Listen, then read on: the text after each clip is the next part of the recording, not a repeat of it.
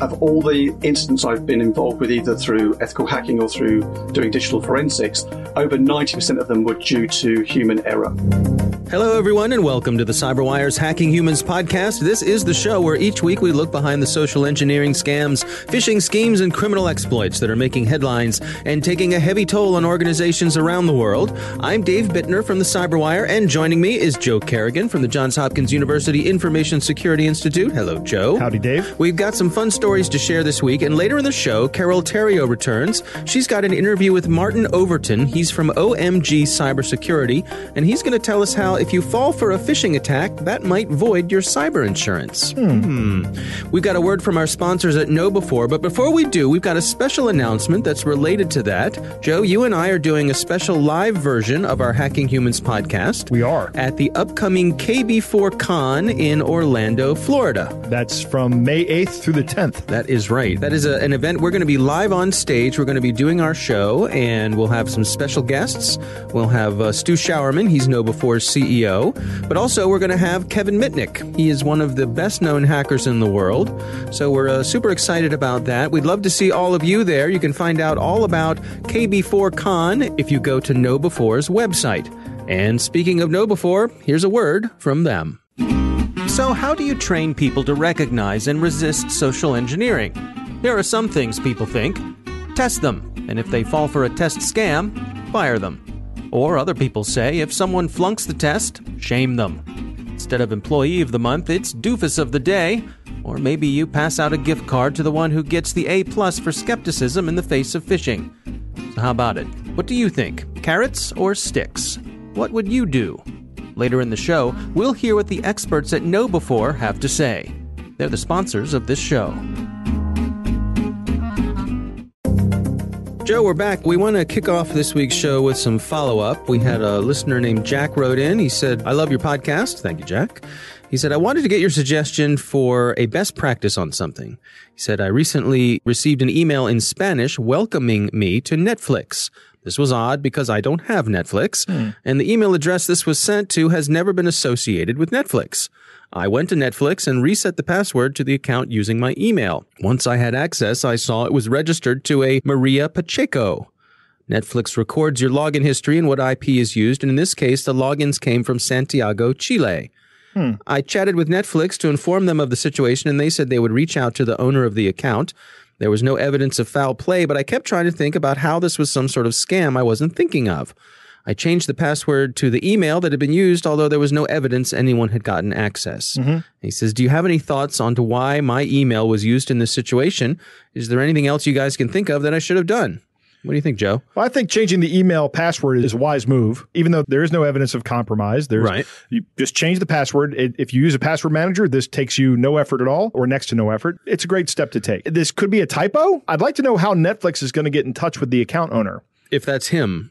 Right. Her. But yeah, I mean, the email address is that's the center of the bullseye for how they reach out to someone with the account. Right. Unless they have an alternative contact method like a phone number or something. Yeah. I'm with you. I suspect this was probably someone just mistyped an email address in because they'd have to put in some sort of credit card information. Right. Some payment information, or they would not have gotten the account. I think that's required, isn't it? Yeah. Oh, maybe they have a free trial. Maybe this was some kind of free trial thing.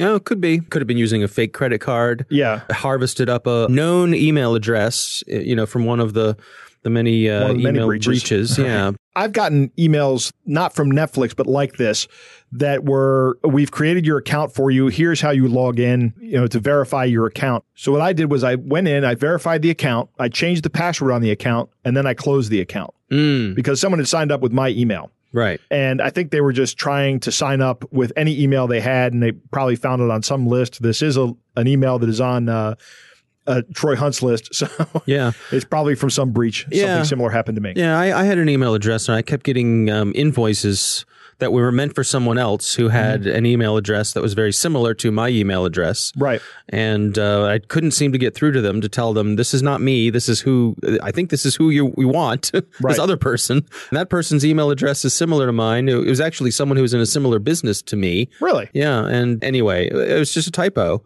But they can be tough to track down. My gut feeling on this is for Jack is that I don't think this was any sort of high-powered attempt to get at anything of his. I suspect at the very worst that we're probably just an opportunistic person trying to maybe get some free Netflix, but they weren't after Jack's credit card or anything like that. Right. So sounds like Jack did everything right here. Yeah, I agree. Yeah, I think you're fine, Jack. Including sending it in to us. Yes, that's right. Thank you. Thank you very much for doing that, Jack. All right, let's move on to our stories. Joe, why don't you kick things off for us this week? Dave, you're on the nasty list. Really? Along with Janet Jackson. That's Ms. Jackson, because you're nasty. That's right. So the nasty list is a phishing attack that's going around Instagram right now. Okay. And this is coming from Bleeping Computer. We'll have a link in the show notes. Here's how it works. You get a direct message that reads, "Oh my God, you're Y-O-U-R." Mm-hmm. That's one of the things that makes the hair on the back of my neck stand up. You're actually on here, and it has an Instagram name at the nasty list _XX. Your number is 26. It's really messed up. Ah. So if you click on the username, you're taken to an Instagram profile where the description is set to, "Wow, you're on here," or "People are putting all of us on here." And there's a link on the profile that says if you want to view the list, you can go to this domain, nastylist-instatop50.me. Right? Okay. So it kind of looks like it says Instagram in there, Insta something. Yeah, right. And if you click on the link, it takes you to a page that looks exactly like the Instagram login page. Oh, okay. If you are going along with this and you enter your username and your password into the site, then they've harvested your credentials. And the first thing they do is they log into your account and they send the same message to everyone in your contacts that they can send the message to. Mm-hmm. Right. So it's kind of like a viral spreading, phishing, smishing. I don't know. It's definitely localized to Instagram. Right. And they're definitely trying to harvest Instagram credentials. Okay. Somebody is sucking these up for some reason. It doesn't look like people are losing access to their accounts, but they are essentially getting hacked somehow. And we don't know yet what the end game is on this. We don't know what the end game is. Okay. My guess is the end game is to suck up these accounts and credentials. Sell them and or sell them, right. Yeah, okay. Yeah. So let's unpack the social engineering components here. Yeah. First, the message alarms you with the term nasty list. If the first thing you're thinking is, did someone post a photo that I thought was private? Immediately, your fear kicks in. Yeah. Right? Let's say that you've shared pictures that you would hope would remain private, but they don't. So you're much more likely to fall for the scam. The fake login page is very convincing. And we've talked about this on a phone before. The real estate's kind of limited. Mm-hmm. So the only indicator that you're not at Instagram is the URL, and it's written in a much smaller typeface. So it's very convincing that you can fall for this. And if you reuse your password, which is another common human behavior, all the services where you use that password have now potentially been compromised. Right. Of course, the question is, how do you protect yourself? First thing you should do is be using a password manager. And it would be really great if you could use a password manager that verifies that it's submitting the password to the proper site. Password managers have this feature. The one I recommend, Password Safe, which is free, actually doesn't have this feature, but it would be nice if it did. Yeah. Right? If your password manager does. 2, enable two-factor authentication. That may not have helped you in this case, because this is a social engineering attack. They could have very well just asked for your two-factor authentication token and gotten in and spread the message the same way to continue to harvest these credentials, but it will protect you against future attacks. It prevents somebody from taking that information and then in a future point in time, taking over your account. Don't click on links that are sent to you. That's something we commonly say. Go out to the source yourself. Right. Don't click on anything. So if you do fall victim to this or any similar attack, go ahead and change your password if you still have control of the account. And change the passwords to any other accounts where you use that password, and use a password manager so you can set them to all different passwords. You know, I fell victim to one of these probably about 10 years ago. Really? I believe it was Twitter, and Twitter was still fairly new, I think. And I got a message from a friend of mine that said, "Hey, did you see this video of you that's been posted online? You really need to see this." Right. And it was the same sort of thing. And I fell for it. Right. Because it was, I wanted to see the video of me that was posted online. Yeah. Didn't say if it was good or bad, but of course my imagination started running. Well, this could be awesome. It could be an awesome video of me, or it could be terrible. Right. So, totally hook, line, and sinker. Yeah, call to action totally short circuits a lot of your thinking. Yep. I think I was able to get in front of it and change my password before anything bad happened. But, it's a lesson learned the hard way. Right. We're all susceptible. Time to move on to my story. Yes. And mine comes from Brian Krebs over at Krebs on Security. Mm-hmm. And this is about a service that is powering Airbnb scams. And it's called Landlords. And in this being the internet, Lords is spelled with a Z at the end. This is a scamming as a service. So, there's all sorts of things you can get on the internet as a service. Hacking is now available as a service. Correct. So, according to this story by Brian Krebs, the folks who are running this landlord's subscription site, which costs over $500 a month. Wow. I guess they can charge that because you get a return on that investment. What this does is it enables you to set up hundreds of fake Airbnb accounts. Right. And the accounts get set up on real Airbnb. It helps you set up fake reviews. It helps you manage the interactions with people who might be interested in these fake properties. Ultimately, it takes you to a fake Airbnb page, similar to what we were just talking about, where it takes you to a page that has a URL that looks very, very similar to Airbnb. In fact, in this case, it's airbnb-longterm-airbnb.co.uk. At first glance, this would not raise red flags to me that this could not be some sort of legit Airbnb subdomain. Right, because it's designed to look like a subdomain. This is actually another domain. Exactly. So what happens is the folks who fall for this, they see these fake properties that they want to book. They get in touch with the folks who have made the fake listings.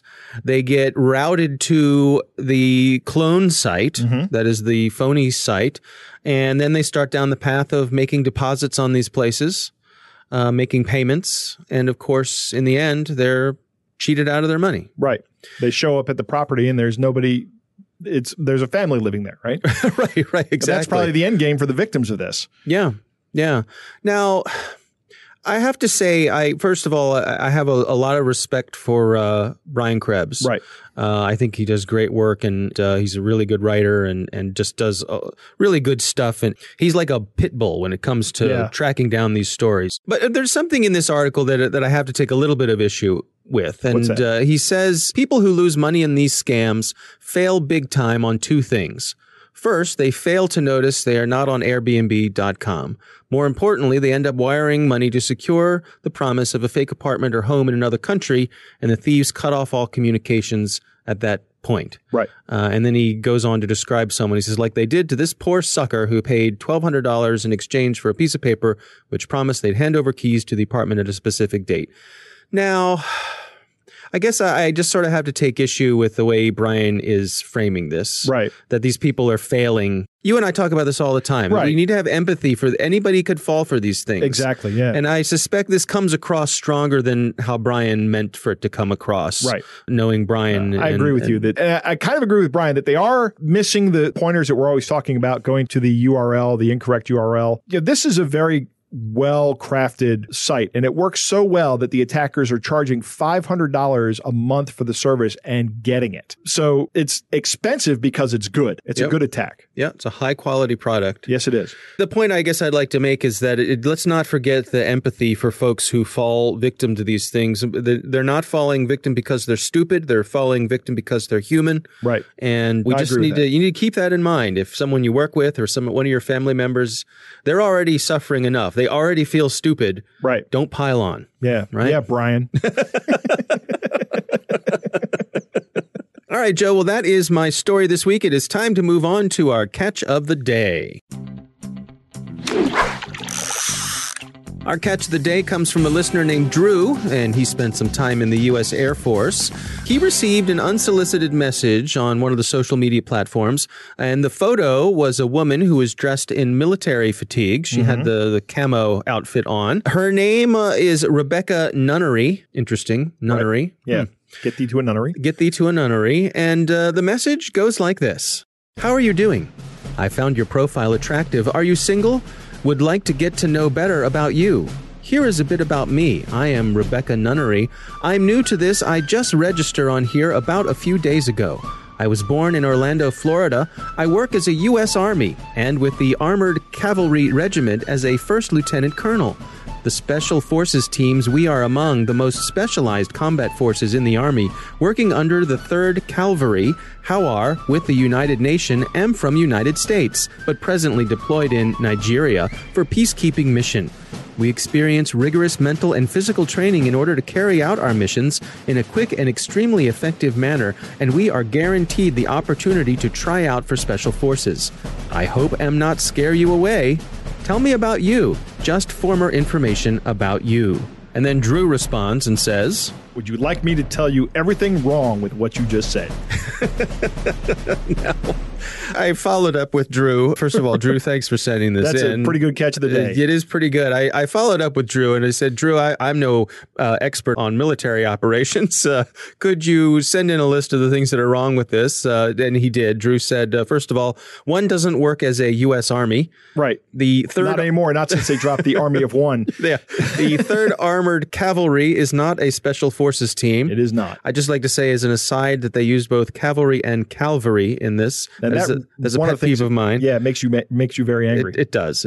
Yeah. Drew goes on to say there is no such thing as a first lieutenant colonel. One is either a first lieutenant or a lieutenant colonel. Mm-hmm. He says, we had military advisors in Nigeria and they were not under any UN mission, but they were pulled out in 2014 and the 3rd Cav was in Afghanistan in 2014 to 2015. This message was sent to me in 2018. Well, that's a good one, huh? Yeah, I love this one. I wonder if Rebecca Nunnery might actually be a real person who is in the military. Could be. Because we see that a lot. There's a picture of a person here in fatigues, and it has a plausible name. The English, of course, is terrible. It communicates, but it does not communicate well. Yeah.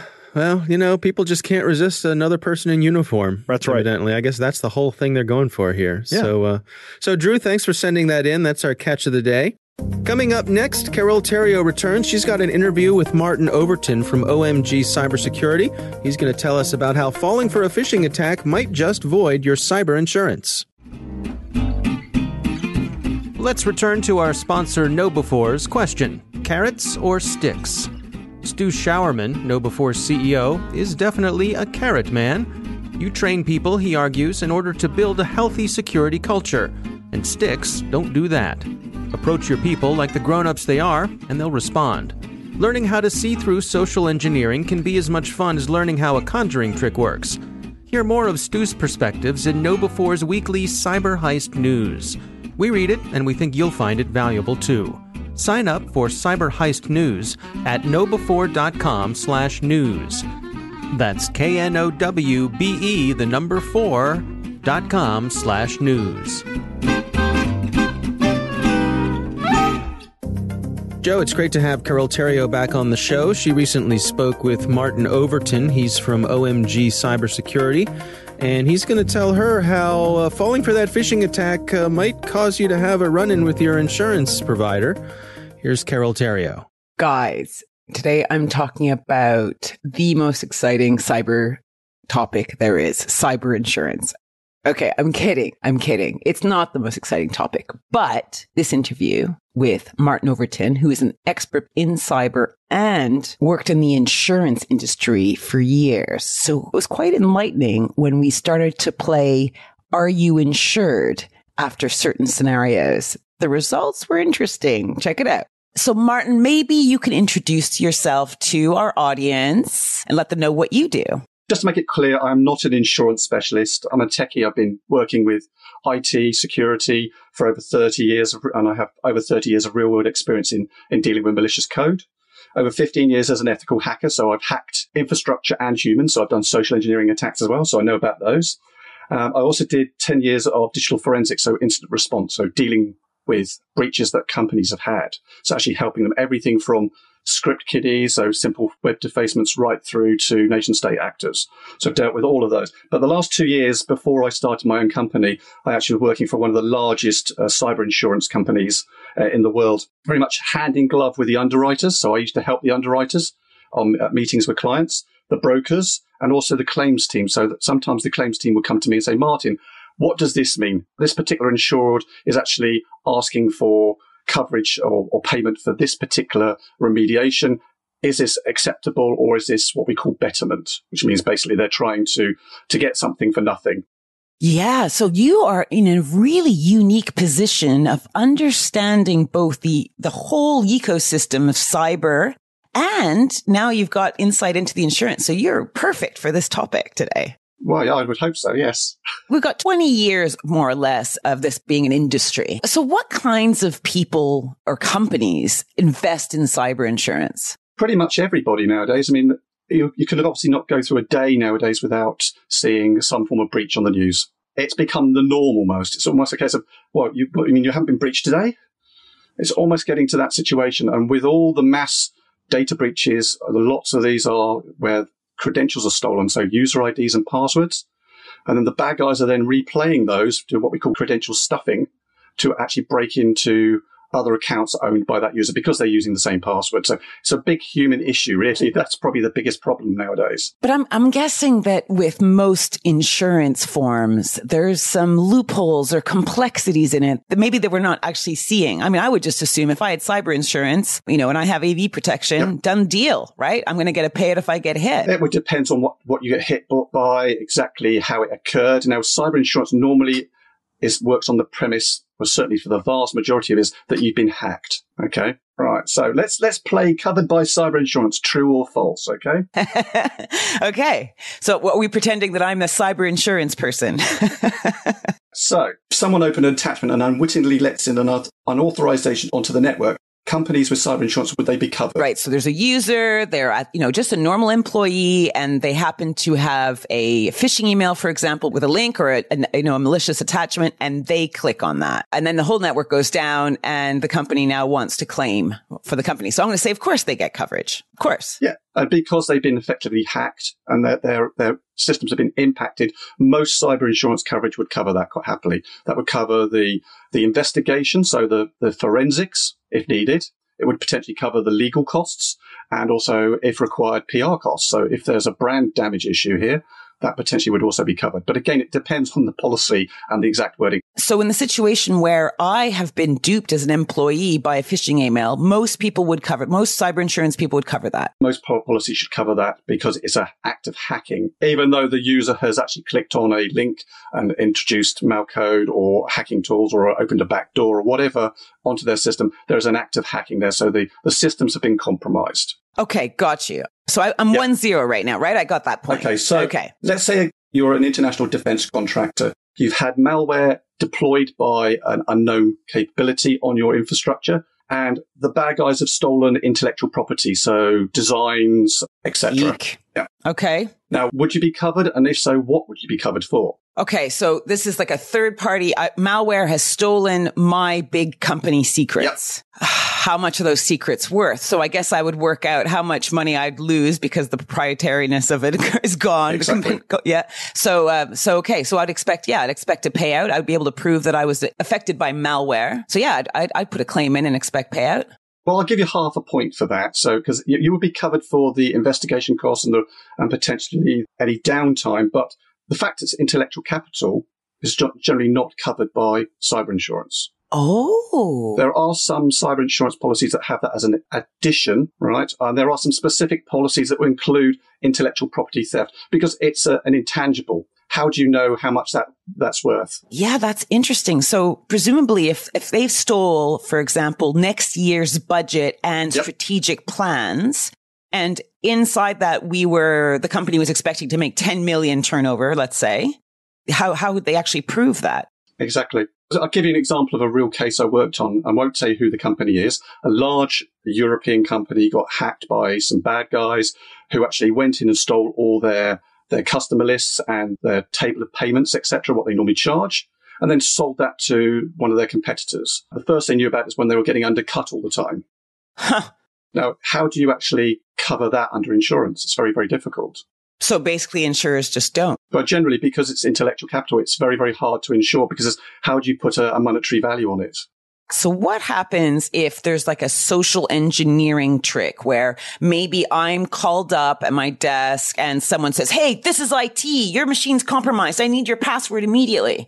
And I hand it over thinking this is all legit. And then that leads to a huge compromise within the system. What happens then from an insurance point of view? Okay, so you're turning the tables on me now. So I'm now answering insurance scenarios from you. Okay, that's fine. So I've got an example of this. So I'll give you a real world example. A large payroll HR company that I was doing a social engineering attack on. So this is a fully authorized ethical hack. Okay. But let's assume I was a bad guy and I was really hacking it. So I created a phishing email. I also phoned them up and pretended to be from their HR department and their tech support department. They didn't fall for that dart. So I sent a phishing email to their staff. Now, their staff are all perfectly trained against this type of attack. Okay. So I set up a fake website that looked like their bank site, sent an email that looked like it came from their bank saying there's been a problem with your account. Please click here to validate your credentials. And I also attached a pretend malicious attachment as a fake certificate. Okay. So I sent this out. Within 10 minutes, somebody had actually clicked on this. It was very much a targeted attack against key people within their organization. Okay. So they clicked on the link, and within those 10 minutes, they'd actually given me the credentials to a bank account that had millions of pounds in it. Wow. So, I mean, normally I get people say to me, Martin, how do we know you're ethical?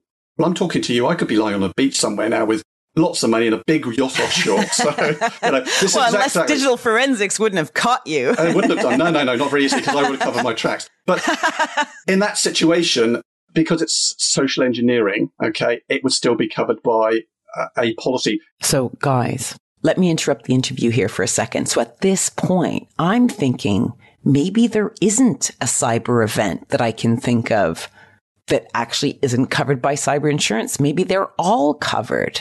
So I asked Martin if he could give me an example of when an insurer wouldn't pay out. Yep. You're talking about what we call business email compromise or fake CEO. These are situations where somebody has found out about a transaction that's going on between the real customer and the real seller, provider, and they find out about it. So they then try to take over the actual transaction and tell the person who's supposed to be paying for it, by the way, we've changed our bank account details. Right. Okay. Or with example, I think of Pathé, there was an example where the email claimed to come from the CEO of Pathé to the CFO. Yeah.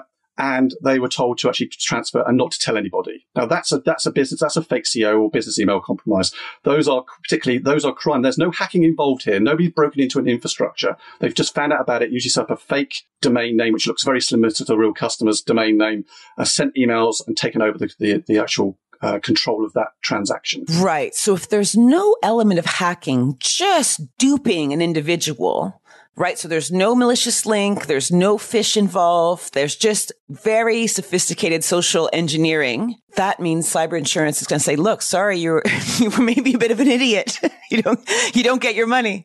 But basically, cyber insurance, from my understanding, would not cover that. A crime policy potentially would. So this is where the difference between them, because crime policies covers fraud, irrespective whether it's an internal person or an external person that's done it. Okay. So this means then that companies would really want to invest in cyber training for their employees. Yep. To make sure they are aware of these kinds of tricks, because not only to protect the integrity of the systems, but also because their insurance will be void. Indeed. So it's not just about training end users. Training them is not enough. You need to do phishing testing against your own staff. Definitely. So let's say you owed me £1,000 and I'm like, right, I'll send you an invoice for the £1,000. I send that invoice over. Someone hacks my email and sends you an email saying, hey, yeah, I know the invoice is in there. Do you mind just sending it to this account? Really sorry. Made a mistake on the bank account number. You fire the money to that new account, which is not mine. I'm now back in charge saying, where's my money? Yes. And I go to my cyber insurance. They're going to say, you were duped. Yeah, you wouldn't be covered by that, but you might be covered under a crime policy. Okay. So ultimately what we're saying here is, yes, this is yet another reason why you want to train your employees, because they could potentially void cyber insurance claims. Indeed. And another, obviously, we also think it's very important because they can act as your kind of an additional layer of security because, yes, you have all these different layers, firewalls and anti-malware and all these kind of things going on. But why not have them also be vigilant at the perimeter and wherever they are remotely? Of all the incidents I've been involved with, either through ethical hacking or through doing digital forensics, over 90% of them were due to human error. Now, that doesn't mean malicious, doesn't mean necessarily someone clicking on links. It may be misconfiguration of devices, etc., leaving ports open, all the usual stuff that people do because they're trying to roll something out quickly, or they're under pressure of some form. Right. So it's more of a bake-in situation. Indeed. Yeah, bake it in at the beginning, not at the end. And just going back to the financial aspect, obviously, if you've got people who are in the payment section, make sure there are good processes and procedures in there So not just a single person can make a payment. They have to go through 2 or 3 levels to actually approve that payment. That will hopefully reduce the risk from fake CEO and business email. Yes, enforced collusion tends to mitigate against these people thinking they get away with stuff, doesn't it? Although it didn't save Pathé in that case, because they obviously had the 2 guys talking to each other who said, this seems a bit strange, but we'll approve it anyway. Absolutely. Martin, thank you very, very much. This was fascinating. You see, I surprised you, didn't I? It was a pretty interesting interview. Cyber insurance is murky. And the best advice is read your policy super carefully to make sure you're covered for the things that you think you're covered for. A good piece of advice is beforehand, write out risk scenarios to present to your potential insurer and ask them what would be covered under those instances. And, this is a time to brainstorm. Think broadly. This was Carol Theriault for the Cyberwire. Dave, I love Covered by Cyber Insurance, true or false. Yeah. That sounds like a great game. Yeah. I can play that with your insurance agent. Correct. Yeah, there's a lot to unpack there. There is. I understand why intellectual property is not typically covered. There's really no way to know the value of it. Mm-hmm. If someone steals like a technology that you have that you're going to capitalize on, how do you know what you were going to make when you never even brought it to market before it was stolen? Right. That's very difficult to do. I'm glad to hear that there are other policies that might protect it. Martin is 100% correct about setting up policies and procedures to make sure that you don't fall victim to business email compromise. And when money is moved out of your company, that there is more than one person involved in the process of moving the company. We hear this all the time where it's a conversation between 2 people and somebody impersonating the CEO is saying, hey, keep this under your hat, but transfer this money here. Right. That should be an instantaneous red flag, right? That should be something that lets you know that there's something going on here. I don't know. That would always make me uncomfortable and make it so that I would have to have a meeting with somebody before I would start doing this again. Mm-hmm. I would have to meet somebody face to face. Business email compromise is hacking, in my opinion. I mean, because you're getting access to somebody's email probably by phishing their username and password. You're in their account, you're impersonating them. But if it's not covered by your insurance policy because it's written thus, then you may want to get some insurance that covers that. Well, and it's interesting that as they mentioned, it could be covered by a fraud clause in a crime rider or whatever of your insurance policy. I mean, one of the things that struck me here is that first of all, you need to be dealing with an insurance agent that you trust. Right. But even beyond that, even no matter how well-intentioned that person is, get it in writing. Yes, absolutely. Just go through these questions and get everything in writing, because even if that agent or that representative has all the best intentions, it may not be their call. It's not going to be their call. Right. No, they're the sales force. They're not really the operational force. And the operational force, their job is to make sure they pay out as little as possible. Right. That's their business model. Right. So I would recommend having an attorney present whenever you're doing this to make sure that an attorney who specializes in insurance and works for you if you have a company that you're trying to protect. Yeah. Business email compromise is definitely a risk. It pays out too often and too big for it not to be. Yeah. Definitely. If you can get insurance for it, you should probably get insurance for it. I suppose this is one of those you can pay me now or you can pay me later kind of things. I can imagine people thinking, well, it's expensive to get a lawyer and all that sort of thing. Well, yeah, it is, but this is why you're buying insurance. You're buying insurance to protect yourself against the bigger thing, the big smoking hole in the ground, that was your company. Yeah, exactly. Right. Like I have a friend who sells insurance. He says the Wile E. Coyote event that is what you were insuring against. So, all right. Well, as always, great to have Carol Theriault back, and thanks to Martin Overton for taking the time for us. And that is our podcast. We want to thank our sponsor, KnowBe4. Their new school security awareness training will help you keep your people on their toes with security at the top of their mind. Stay current about the state of social engineering by subscribing to their Cyber Heist news at knowbe4.com/news. Think of KnowBe4 for your security training. Thanks to the Johns Hopkins University Information Security Institute for their participation. You can learn more at isi.jhu.edu.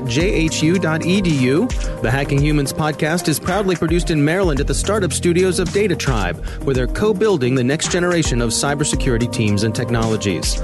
Our coordinating producer is Jennifer Iben. Our editor is John Petrick. Technical editor is Chris Russell. Our staff writer is Tim Nodar. Our executive editor is Peter Kilpie. I'm Dave Bittner. And I'm Joe Kerrigan. Thanks for listening.